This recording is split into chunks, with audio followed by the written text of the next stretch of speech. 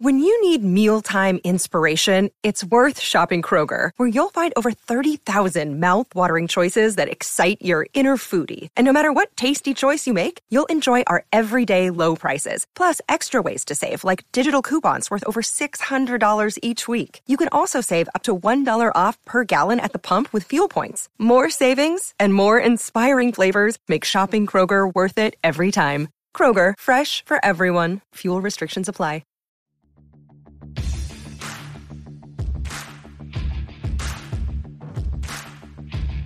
Hey, I'm Ryan Mallory, and this is my Swing Trading the Stock Market podcast. I'm here to teach you how to trade in a complex, ever-changing world of finance. Learn what it means to trade profitably and consistently, managing risk, avoiding the pitfalls of trading, and most importantly, to let those winners run wild. You can succeed at the stock market, and I'm ready to show you how. Families have a lot going on. Let Ollie help manage the mental load with new cognitive help supplements for everyone 4 and up, like delicious Lolly Focus Pops or Lolly Mellow Pops for kids. And for parents, try 3 new Brainy Chews to help you focus, chill out, or get energized. Find these cognitive health buddies for the whole fam at ollie.com. That's OLLY.com. These statements have not been evaluated by the Food and Drug Administration. This product is not intended to diagnose, treat, cure, or prevent any disease.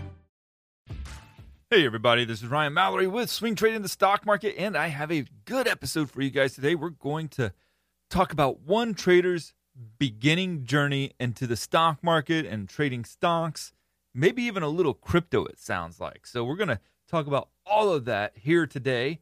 And unlike previous episodes where I will read the email and then give you my thoughts on various points of that email, I'm going to give you kind of like a running commentary side by side with this email here today. So this person here is in the theatrical business. I guess that's how you would say it. Theatrical business, the theater business. So we got to give him a good Hollywood redneck name, and I couldn't think of anything better than Jethro from the Beverly Hillbillies. Grew up watching that show quite a bit. I don't think I've seen it on TV in ages, but I do remember it quite clearly when I was like 4, 5, 6 years old. I watched that stuff regularly with Gomer Pyle. But before I get into the email and this trading journey of a beginning trader, what am I drinking? Well, I've got Benchmark Old Number 8 brand by McAfee. Never had it before. Kentucky Straight Bourbon Whiskey. And unlike the last drink that I had on the show, which was like 20% alcohol, 40 proof, this one's actually 40% alcohol, 80 proof. When I taste it, it comes on pretty strong. There's a lot of hotness to it. Not a lot of taste. Tastes a little bit like pine nuts. In fact, I'd equate it to one of those little pine tree car fresheners that you can stick in your car and it'll make it smell a little bit like a new car smell. It's kind of like using one of those for personal hygiene or for putting on cologne. Like you rub some of that pine tree all over your neck and say, okay, at least I smell better, right? It's kind of like that. When I drink this Old Number 8, it's not a bad taste per se. It's just not necessarily what I would call a good whiskey, just like I wouldn't consider one of those pine tree air fresheners to be a good cologne. So not a huge fan of this one. I mean, yeah, you can sip it every day. I mean, it's probably up there with like a basic Jack Daniels or Jim Beam. I'll give it like a 5.4. It just doesn't impress that much. I can get through the entire drink with no problem, but I'm not really yearning to get more of it necessarily. Before I get into the email, remember to check out swingtradingthestockmarket.com. That's going to give you all my stock market research each and every day so that you can be kept abreast of all the developments of all the happenings in the stock market, to my list of daily setups that I'm watching, to the weekly watch list, to FANG updates and updates on all the indices. Sending that to you guys throughout the week. It's definitely a must-have in your trading arsenal. So check that out, swingtradingthestockmarket.com, and you're supporting the podcast as well. Now, about this email from Jethro. He writes, Dear Ryan, as a new subscriber, hearing you always asking for more emails, I figured I'd say hi. I don't think I have any questions for you right now, but we'll see where this email goes. And trust me, he does go somewhere. It's probably going to be a longer story, so feel free to skip and know that I really appreciate you for all the content that you provide. I am the rookiest of rookie traders. Now, I'll tell you this much. Knowing that you're the rookiest of rookie traders, that is a good place to start from, because you're not going to have this ego that's driving you to think that you know more than everybody else or somehow that you know how the market works. So good job on knowing the fact that you're the rookiest of rookie traders. He He says, I can't tell you how lucky, blessed, and grateful I feel that I found your podcast on my second day of trading. Looking back, I opened my first account with Public on February 28th, 2022. So I'm not real familiar with Public at all, but I guess it's like an online platform for trading. He says, yeah, less than 4 weeks ago while I was trading, while I was trying to find some stuff to occupy my mind during some downtime at work. I worked for a theatrical automation company, and at that point I was on site running some doors for a TV show. So essentially 14 hours a day of sitting at my laptop, occasionally pressing some buttons. I guess the way I understand, he works for a theatrical company and they do a lot of automation. And his job is basically to press some buttons to open up the doors for the cast.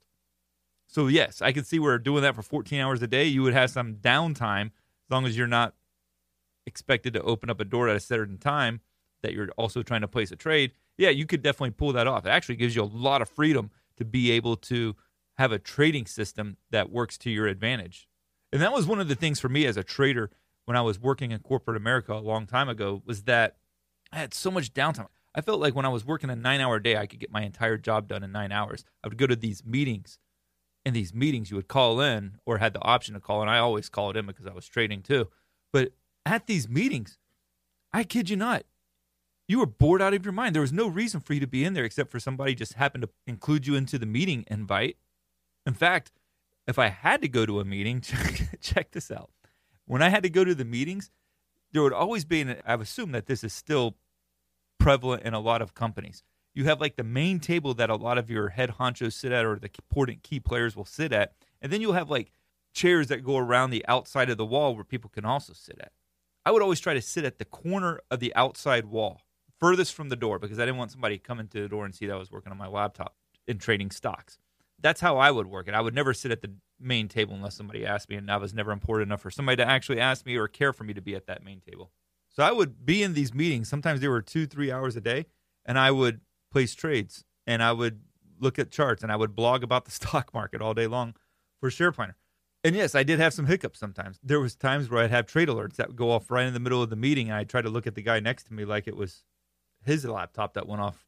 Because back then, there wasn't a lot of people that had smartphones that were being carried around the work office. Yes, I was working before there was really that many smartphones. I think I had a smartphone, the first Apple iPhone that came out, and that was pretty much my last year of being in the corporate work environment. So trading, even for me, many years back, was something that helped me get through the work days, especially when there was a lot of downtime or I could just get through my job so quickly. Jethro continues to write, unfortunately, my motivations for joining the trading business were strictly to make money as fast as possible. Thank you, TV shows. And I could, if you're listening to like Jim Cramer or some of these other clowns on CNBC, yeah, these people are trying to make it look like stock trading super easy. Now, you might find it interesting because everybody thinks that if you're a trader in the stock market, you got CNBC on all day long. I rarely turn on CNBC. I would say 95% of the time, my TV never turns it on, except for when there's an FOMC statement. Then I like to see what's being said about the FOMC statement, what are some of the interpretations, and then the presser that happens about 30 minutes after the FOMC statement release. So I'll tune in for that, and usually I'll just instantly regret it because I'm telling you, the people on CNBC and so many of these other shows and TV networks, they're complete blowhards. They're on there. It seems like they're on there a lot of times with these hidden agendas where they're trying to pump up a stock of their own that they're already in, and they're trying to bloviate about a previous stock trade that they had and how smart that they were to try to get more clients or try to get more customers. It turns me off big time. I have no desire to watch CNBC. I think there's very little to gain from it. There's some. I mean, you can get some factual information that you might have a guest on there that's explaining something in greater detail than what you might be able to get off of a Twitter feed or something else. And so that can be helpful at times, but I would say 99% of the stuff that's on CNBC and these other networks, they're trash. So Jethro goes on the right. He says, I have a lot of tolerance for risk, but I also like to believe that I'm thorough and at least relatively rational. I took a day and did some brief research online on swing trading, found some pretty blah YouTube videos and a lot of poorly worded strategy guides, and quickly decided that with most things that I do, I learn the best by jumping right into the fray. I consider paper trading, but that I had absolutely zero cares or relatability to trading $100,000 of fake money. So I started off with $100 with the idea of trading only 15 to 20% positions. Not knowing anything I looked at, I threw some money at things that sounded interesting, and looked like they were trending up, like Arc Innovation, Arc Space, SPY, Netflix, Spotify, Disney, Amazon, and Apple. After my first day, I ended up being up about 15%, bolstering my confidence and making me add about $500 to my account to mess around with. I won some and I lost some, ultimately ending up down about 10%, but still feeling confident that I would eventually learn more. And once I started seeing overall gains, I'd throw more money in the ring. I ditched the public trading platform almost immediately and have been trading on Webull with only about $400 until I have a better grasp on the market. So this is a pretty interesting paragraph that he writes to me about, because he really gets into the details of how he came about trading here. We've talked about how boring job, working 14 hours a day. Now he's put about $100 into the market because trading with fake money of $100,000, he just couldn't relate to it. And without him realizing it, he said something very brilliant there, and it's something that I talk about a lot on these podcast episodes, is that fake money, these paper accounts, is very difficult to understand the risk when you're trading with fake money because it's not real. If you're wrong, okay, you go to sleep, you don't worry about it, you can reset your account to $100,000 again. When it's your real money, whether it's $100 you're trading or $100,000 you're trading, there's no reset button. You lose that money. And it can be a real shock when you go from paper trading to real money that all of a sudden, oh, this is a lot different. My emotions are really messing around with me. I remember when I first started with just $1,000 of trading, my emotions were a complete train wreck.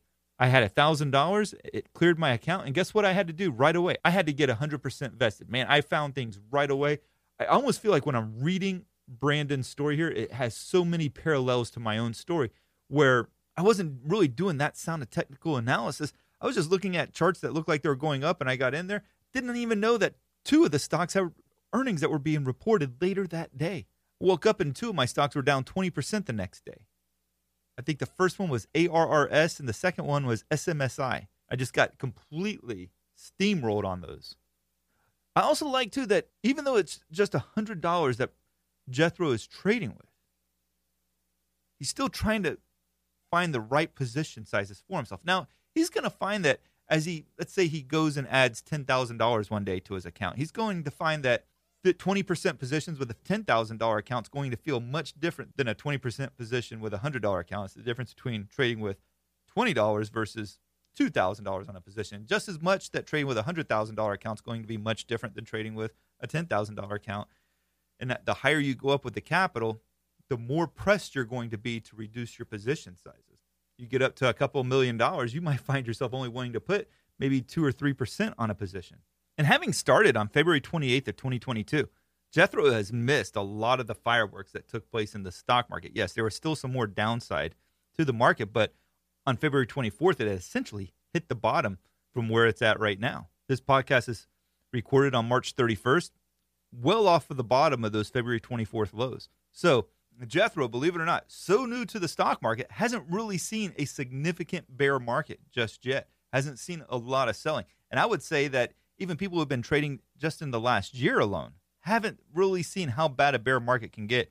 Heck, I'll go even as far as say people who haven't traded in the last 10 years. No, let's go 12 years. If you haven't traded in the last 12 or 13 years, you haven't seen what a real bear market can look like. Because, okay, you can say that 2018 was pretty bad there in the quarter 4. You can also say that 2020 was really bad when you had the COVID shutdown. But those sell-offs did not last very long. In fact, the 2018 sell-off was a little bit steeper than the one that we've experienced so far this year, and it was a little bit longer too. Now, we haven't gone back up to new all-time highs yet, so we don't even really know if we're out of this so-called bear market that started in the beginning of 2022. Personally, I do think that we have more downside to go in this market. I don't think we're out of the woods yet. I mean, we've seen one rate hike of 0.25%. We don't even know if there's going to be some emergency rate hikes. I do think we'll see some of those in the future because inflation's out of control. You've got to have some aggressive rate hikes to get the demand for pretty much everything down. And until you do that, inflation's just going to continue to run rampant, especially with oil over $100 a barrel. At Evernorth Health Services, we believe costs shouldn't get in the way of life-changing care, and we're doing everything in our power to make it possible. Behavioral health solutions that also keep your projections at their best? It's possible. Pharmacy benefits that benefit your bottom line? It's possible. Complex specialty care that cares about your ROI? It's possible. Because we're already doing it. All while saving businesses billions. That's Wonder made possible. Learn more at evernorth.com/wonder. Also, Jethro had a moment where, after the first day of trading, being up 15%, decided to add another $500 to the account. Now, I can't speak to Jethro's personal finances or anything, but I would say for most people who are getting into the stock market, if you go from $100 to $500, well, you know what? I mean, it would suck to lose that money, but for most people, it's pretty recoverable. I mean, many of us upgraded our iPhones every year, and that's like $1,200 or $1,300. So I think, you're still not at that place where you're trading with money that's going to really cause a lot of emotional distress if you go through a large drawdown. But still, I think it's better than not to, when you're first starting off trading, keep the dollar amounts that you're trading small and to treat it like it's $1 million, but to keep it small. So then we're getting closer to the end of this email where Jethro writes, that's where you come in after about a week of trial and error and trying to learn from a bunch of random websites. I finally had a day off and was driving upstate a few hours to see my best friend, so I looked up swing trading on Spotify and added several random episodes predominantly geared towards low budget and beginning traders. Literally the first episode I listened to was your podcast about swing trading with $500. That's awesome. I listened to a couple of other random ones, but they weren't nearly as engaging, interesting, or as helpful as your podcast. Now you just make me sound like I'm trying to pump up my own podcast here. But that was on May 8th, and since discovering your podcast, I've been listening to you daily. I joined your Patreon and even subscribed to Share Planner. I honestly feel like I have gained months, if not years, of experience from you. When I was first messing around, I definitely fell prey to just about everything you warned against. Large positions up to 100% position sizes, no stops, bag holding, watching live 1-minute Bitcoin charts, and patiently taking stupid trades just to be in it, and so much more. But I am slowly creating a system that I can understand and make educated decisions from. I find that I do want to have larger positions than $100, 10% of my current trading account, but I'm restricting myself to that 10%. I think one of the biggest struggles is my desire to simply be in trades and to make money. I've gotten about $300,000 in student loans left, so I'm always trying to find ways to take a few more chips away from it. Thanks to you, I constantly remind myself that trading is a slow game, but I'm excited that I'll be able to start making some serious headway in the next 10 to 15 years and lop these loans off early. Anyways, all this is literally just to say thank you from the bottom of my heart. P.S. My mom and sister live down in Space Coast, Melbourne, Cocoa area, and it's always fun to see the blast off area code.